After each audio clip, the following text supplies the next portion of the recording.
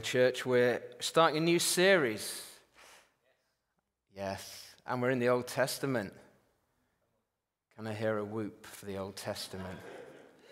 Yes, the book of Daniel. I would encourage you, if you have time outside of whatever is your sort of regular pattern of reading Scripture, just to be reading along slowly with us through Daniel. And we are going to be journeying through the book of Daniel in some order. And it will take an amount of weeks. We're not entirely sure how many at this point, but I'm personally deeply excited for what is ahead of us as we discover and ask the question, what does it look like to live lives in exile?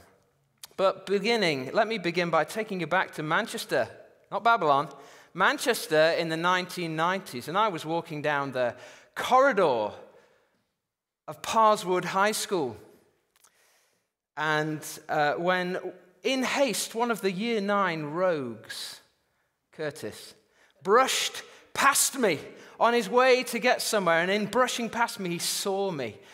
And he looked at me, and at the top of his voice, he said, "Husey, do you not believe in sex before marriage?" Curtis, you see, had heard I was a Christian. And he had heard somewhere else that Christians believe that sex is reserved for marriage. He was incredulous. He could not believe that such a thing was even possible, let alone desirable. Cut to last year, in our home, at our dinner table, we had some of our children's friends over for dinner. It was legal. It was pre-lockdown, folks, don't worry. And we did what we do at the dinner table most nights. And we thank God for the food that he'd set before us. We were thanking Jesus for the food. And I just prayed a simple prayer. Thank you, Jesus, for this food. Amen. And one of my daughter's friends, one of the two friends who were there, looked at me and said, "Who's Jesus?" She never heard the name before. Neither one of these stories would have been possible a few hundred years ago. Let alone, well, probably even 50 years ago, but certainly not a few hundred years ago.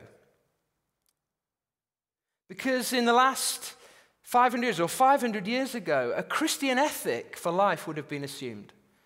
And understanding of the Christian story and the name of Jesus would have been assumed. But we have lived and we are living through a seismic shift in culture. We are simply not where we were. And every Christian, every person who professes Christ, who at some level is seeking to live their life according to the teaching, the pattern, the life of Jesus, knows this. If you've told anyone that you're a follower of Jesus, you know what it's like to live in that tension.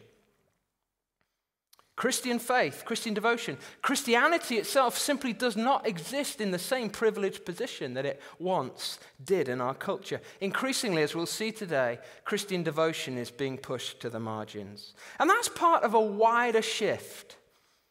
And in an attempt to explain these, as I've said, seismic shifts in culture that we've seen over the last 500 years, Canadian philosopher Charles Taylor wrote a weighty tome which I haven't even dared purchase, let alone open and dare to read.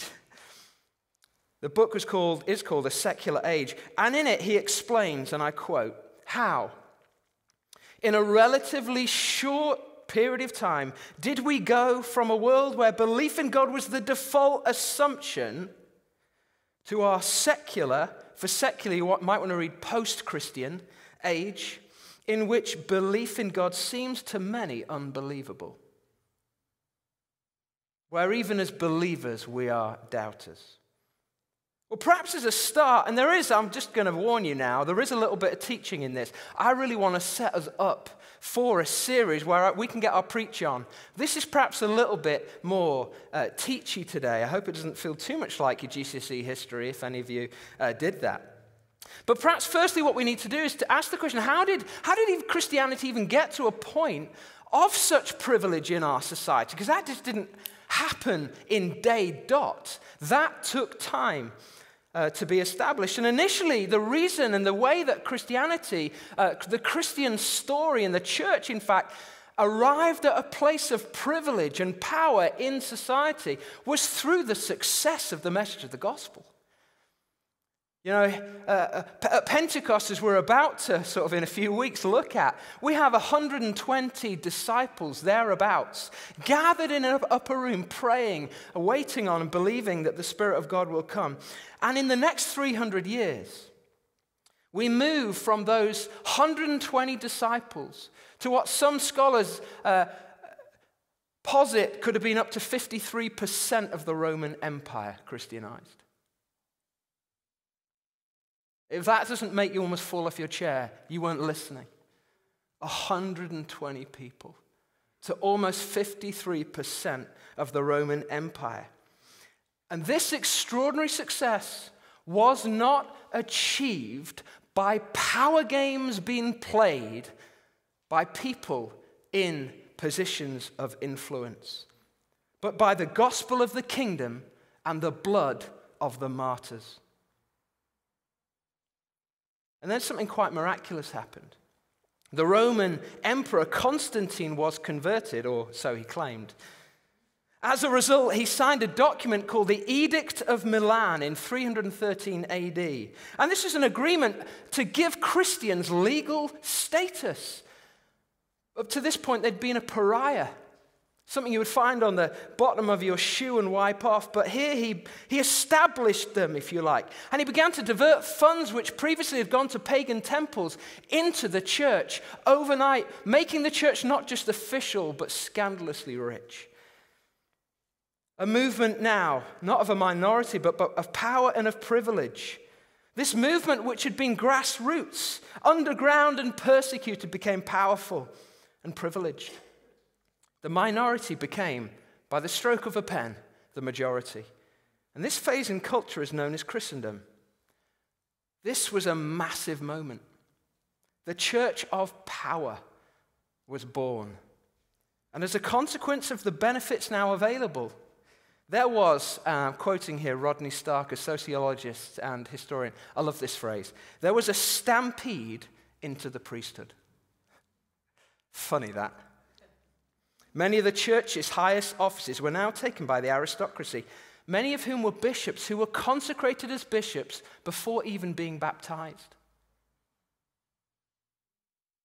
Staggering. Listen to this. I want the weight of what I'm about to say to connect with you.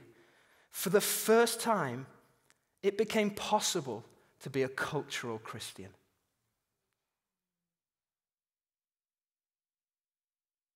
That's massive. That's massive. Up to that point, to be a Christian was to be swimming against the current, swimming against the tide. And here in that moment, you could have a bit of this and a bit of that. And that situation, Christendom, became the norm in the West over the next 1,000 and more years. Christianity held not just a position of influence, but actually of dominance. And it used that dominance to crush its enemies. But this is no longer the case, is it? And while the way of Jesus is exploding across the world, particularly in the developing world, in the West it's in decline. Or at least one form of it is. The form of church that is in decline is the form which began with Constantine. Cultural Christianity is dying, but the church isn't dying. The church of Jesus Christ is not in decline. Globally, that's the case, but even in this nation, Christendom is dying. And I want to say today and over these next few weeks, we don't need to be afraid of that. Christendom needs to die so that the church might be reborn. And so we experience our faith, we experience Christianity being pushed to the margins. How might we understand this movement of Christian faith from the center to the margins? Well, what I want to argue over these next few weeks, and probably there will be an argument through the series. I hope it's not going to be quite as sort of teachy as this, although I'm quite enjoying myself at the moment. I want to suggest that the best biblical framework that we can lay hold of to understand the cultural moment that we're in is the framework of exile. We need to understand what exile is. What is exile? Well, let's just read again those verses from Daniel 1. In the 3rd year of the reign of King Jehoiakim. They don't name them like they used to, do they? In fact, I was just yesterday I was at a football tournament with my son, and a child there playing football was named Manaki. And I thought, that's awesome. That was one of the opponents of Augustine, I believe. I could be wrong. What an amazing thing to call a child. Anyway, this one was Jehoiakim, king of Judah. Nebuchadnezzar, king of Babylon, came to Jerusalem and besieged it. And the Lord delivered Jehoiakim, king of Judah, into his hand. Along with some of the articles from the temple of God, these he carried off into the temple of his God in Babylonia and put in the treasure house of his God. Then the king ordered Ashpenaz, chief of his court officials, to bring into the king's service some of the Israelites from the royal family and the nobility. Young men without any physical defect, handsome, showing aptitude for every kind of learning, well-informed, quick to understand, and qualified to serve in the king's palace. If we have any young men described thus in this room, stand would you now? Or set up your online dating profile. I want you to imagine in this moment being a young 13 to 15-year-old young Jewish boy. And you're from the nobility, and you know the people in power, you know the king and his family, and you're living in a time of cultural upheaval. You're used to living in the kingdom of Israel. It's all you've ever known. But you see it crumbling around you, and there comes a moment. And that moment comes in 597 BC when the kingdom falls. And the king is dragged off into exile along with all the articles from the temple, everything you'd seen used in the worship of God, and it's taken in worship of a foreign god, the god Marduk, if you like, if you're from Nottingham. I did enjoy that one in my preparation this week. Marduki. We'll call him Ducky from here on in. And if this wasn't enough, you and a small group of your friends, the best of the best in the culture of Jerusalem, you are taken off along with the king, effectively into slavery. And you have to live in a foreign land, an unknown place, a place unlike anything you'd ever experienced before. This is exile. It's being ripped from your homeland and living as an outsider. That's what exile is. Living away from home, making your home away from home. But exile in the scriptures doesn't begin in Daniel. In fact, we see the first exile in the scriptures, don't we, in Genesis 3, as Adam and Eve are exiled from the garden. They're given this place of promise and protection and fruitfulness, and they're given a commission to extend and explore the goodness of God into all of creation, but they disobey, they wander away, and so they're exiled. They're sent away from home, and you know that the one way, and perhaps the best way to understand the whole of the biblical witness, is that it's God's attempt to wrestle back home for his people and to bring his people back into the home for which they were created. That's the story of the Bible, and so God saves, he rescues, he names a man called Abraham, and he says, I'm going to bless you. 7 times you will be blessed. A replacement of every curse that had been on God's people from Genesis 1 until Genesis 12. And so he makes a people through Abraham, a people who will be a blessing not just to Abraham's children, but to the whole of the world.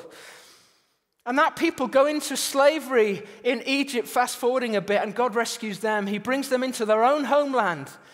This people, Israel, they become his people. And he says, I saved you not just because you were special. In fact, you weren't special. You're special because I love you. And I love you because I love you. He takes them out of the exile, if you like, the slavery of Egypt and the empire of Egypt, where they've been stumped into Pharaoh's boot, and he takes them into the promised land. And eventually a kingdom's established within this place, but over time we see the creep of apathy, the creep of Christendom, if you like. The trappings of power become too alluring, too persuasive, and the people of God wander away from devotion and service to God. It's the same thing that happened after Constantine. It's the same thing the church is trapped in today, loving the things of God and the power of the world more than God himself. And so God does the only thing he can do to wake them up. He lets them fall into the hands of Babylon.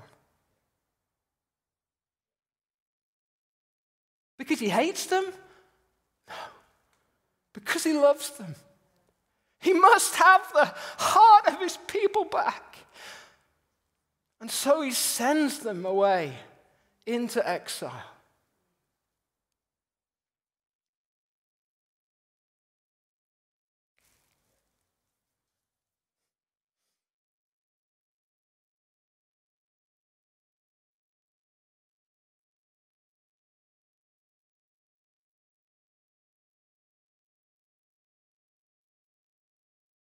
Christ comes as the deliverer. He's the one. He's the true king. And he comes to bring his people home to God. Home into the garden again. Into the presence again. And nonetheless, even though his early disciples and we disciples experienced that, still in the New Testament we see exile referred to. We read in 1 Peter 1, Peter, an apostle of Jesus Christ, to God's elect, God's chosen, God's people, exiles scattered through the provinces of Pontus, Galatia, Cappadocia, Asia, and Bithynia. What Peter is saying is that even though you've been brought home in Christ Jesus, you're still exiles because you're living in a foreign land. Because exile isn't fundamentally a geopolitical reality. It's not about space and power. It's a spiritual thing. And finding home isn't about bricks and mortar. Author Paul Tabori says that exile is being an outcast within one's own country. This is our situation today as the church. We are in exile. And if you don't know that, you haven't been paying attention, or your faith hasn't become public. John Tyson says, to understand exile, we've got to understand there are three major shifts. And they are, firstly, the shift from a majority to a minority. Now, numerically, we're aware we've just done a census. The data's not yet in. And some of you are probably excited about reading that, and others perhaps not. But what we've seen over the last 50 or so years is a decline in lots of measurements of church attendance. The number of nones, people who don't have a professing faith, now outweighs people of faith in this nation. Indeed, as disciples of Jesus, we understand that we are in a minority group. And each of us will experience this if we're in the workplace, if you're in university. Even some of us will experience this in our families. That is the norm now. Movement from a majority to minority. There is the movement from the center to the fringe. Christians have been used historically to positions of power. We still do have positions of power. We still have bishops in the House of Lords. It'd be interesting to see how long we have that position of power. But that is waning. That is waning. We've had huge power in education. You know, many of the educational institutions in this country were actually started by the church. And yet even the ones that were started by the church, of which there are many, many, many, even they are turning away from that Christian foundation if they haven't already completely done so. So look at it in politics. Do you remember? Many of you don't because you weren't alive. But I was, and I remember after New Labour swept to power in 1997, remember that moment? I think it was Alistair Campbell, some of you can correct me afterwards, the PR guru in that government famously quipped, "We don't do God." That right there, that is the secular, that is the post-Christian framework in 4 words. We saw Labour's current leader, just going to have a bit of fun at his expense here, Keir Starmer, delighted momentarily to be seen at Pastor Agu's church, until he realized a little bit later that Pastor Agu and his church held an orthodox view on human sexuality, at which point he ran a mile, which was good practice for his visit to that pub last week. Generally speaking, people have not minded what people of faith believe as long as they keep it private, but that is changing. That is changing. Even private beliefs will be prosecuted. We're moving from the center to the fringe. We've moved. We are moving from the well-respected to the disrespected. Christianity used to be something which could be treated as a badge of honor. Amy and I spent 3.5 years in the Southern California, Orange County. It was suffering for the gospel, let me tell you. Somebody had to do it. And so, we put our hands up. It's amazing in that culture even how well-respected we were. That wouldn't be the case in every part of the States. But in that place it was, and it's very different. When we moved back to London, we experienced a completely different experience. And some of you know I've recently taken up golf, and I have lessons because I'm not very good at it. I can hit the ball anywhere, but I just can't hit it where I want to hit it. And I was having a lesson with this coach, and he asked me halfway through, just trying to make small talk, so we didn't have to talk about where the ball was going. And he said, "What do you do?" And I said, "I'm a vicar." And he said 2 words in response, and I'm not going to say either of them. I couldn't repeat them now. My friend is a pastor, another story which made me laugh. And his son went to a new school, and his son's got a scholarship to this new school. It's the kind of school where the rich kids of the rich and the famous go. Some of the parents are rock stars, some are comedians, some are politicians, and so on and so forth. My friend is a vicar. And his friends, after a while, just started to ask what his dad did. Is your dad a politician? Is he a rock star? What does he do? And my friend's son said, "I don't know. I don't know." And they thought he was sort of playing it shy, and so they started to wonder, and they started to think that he was probably in government. And so my friend's son said, "Yeah, I think so." And this whole mythology is developed, and I think at this point, his friends think that his father is a spy, maybe James Bond. This is the norm these days. Maybe for many, faith is an oddity. For some, it's an offense. The Christian way of life is increasingly offensive to the secular way of life. The chances are, particularly that if you're young, then you will have to be very careful about how you articulate faith amongst your friends. Because Christianity itself is seen as being toxic. I want you to hear me say this, that I'm not complaining. This is not a complaint. That is not what I'm doing this morning. I am articulating the situation we find ourselves in. I actually believe we are in a moment of extraordinary hope and possibility. Because I believe in these moments God is going to get his church back. Let me just summarize. It used to be the case that if you were a believer in Christ in the West, especially if you were white, the situation has been different for racial minorities. We have to understand that. But especially if you were white, you were in the majority, you were in power, and you were well thought of. Now that situation's been turned on its head, and this means you're more likely to be in the minority, on the fringe, and thought of as weird or even dangerous. And this is where Daniel and his friends were. On the outside looking in. Powerless. But empowered. They're the only power that you needed. The power of God. And over the next few weeks I want us to ask the question, how can we thrive as exiles as those young men did? Or to put it in the words of the psalm we read earlier, in the title of my message, how can we sing the song of the Lord in a foreign land? Well, let's take the masks off to start with. The good news is that we need not be afraid. The church has always thrived in exile. Indeed, it was as a marginal movement that the church grew most rapidly to start with. And this is how it will grow again in the West. Because it is in exile that heroes are made. Not celebrities. God forbid that his church would have celebrities in it. But heroes. Miracles are seen. Do you ever wonder Maybe the reason we see so little of the power of God in the church is because we've become so obsessed with human power. God's people increase in number and in devotion.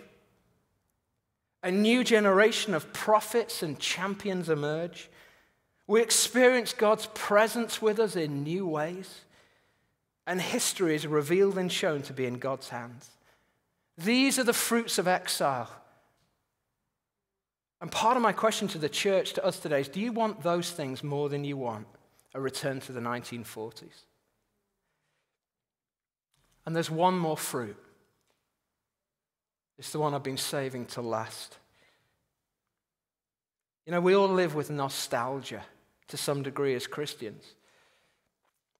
As humans, the word nostalgia is one of my favorite words. It means an ache for home.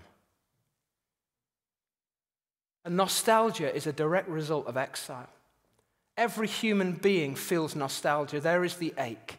Some have called it the God-shaped hole. But every Christian will experience a nostalgia, an aching for home, an ache for God.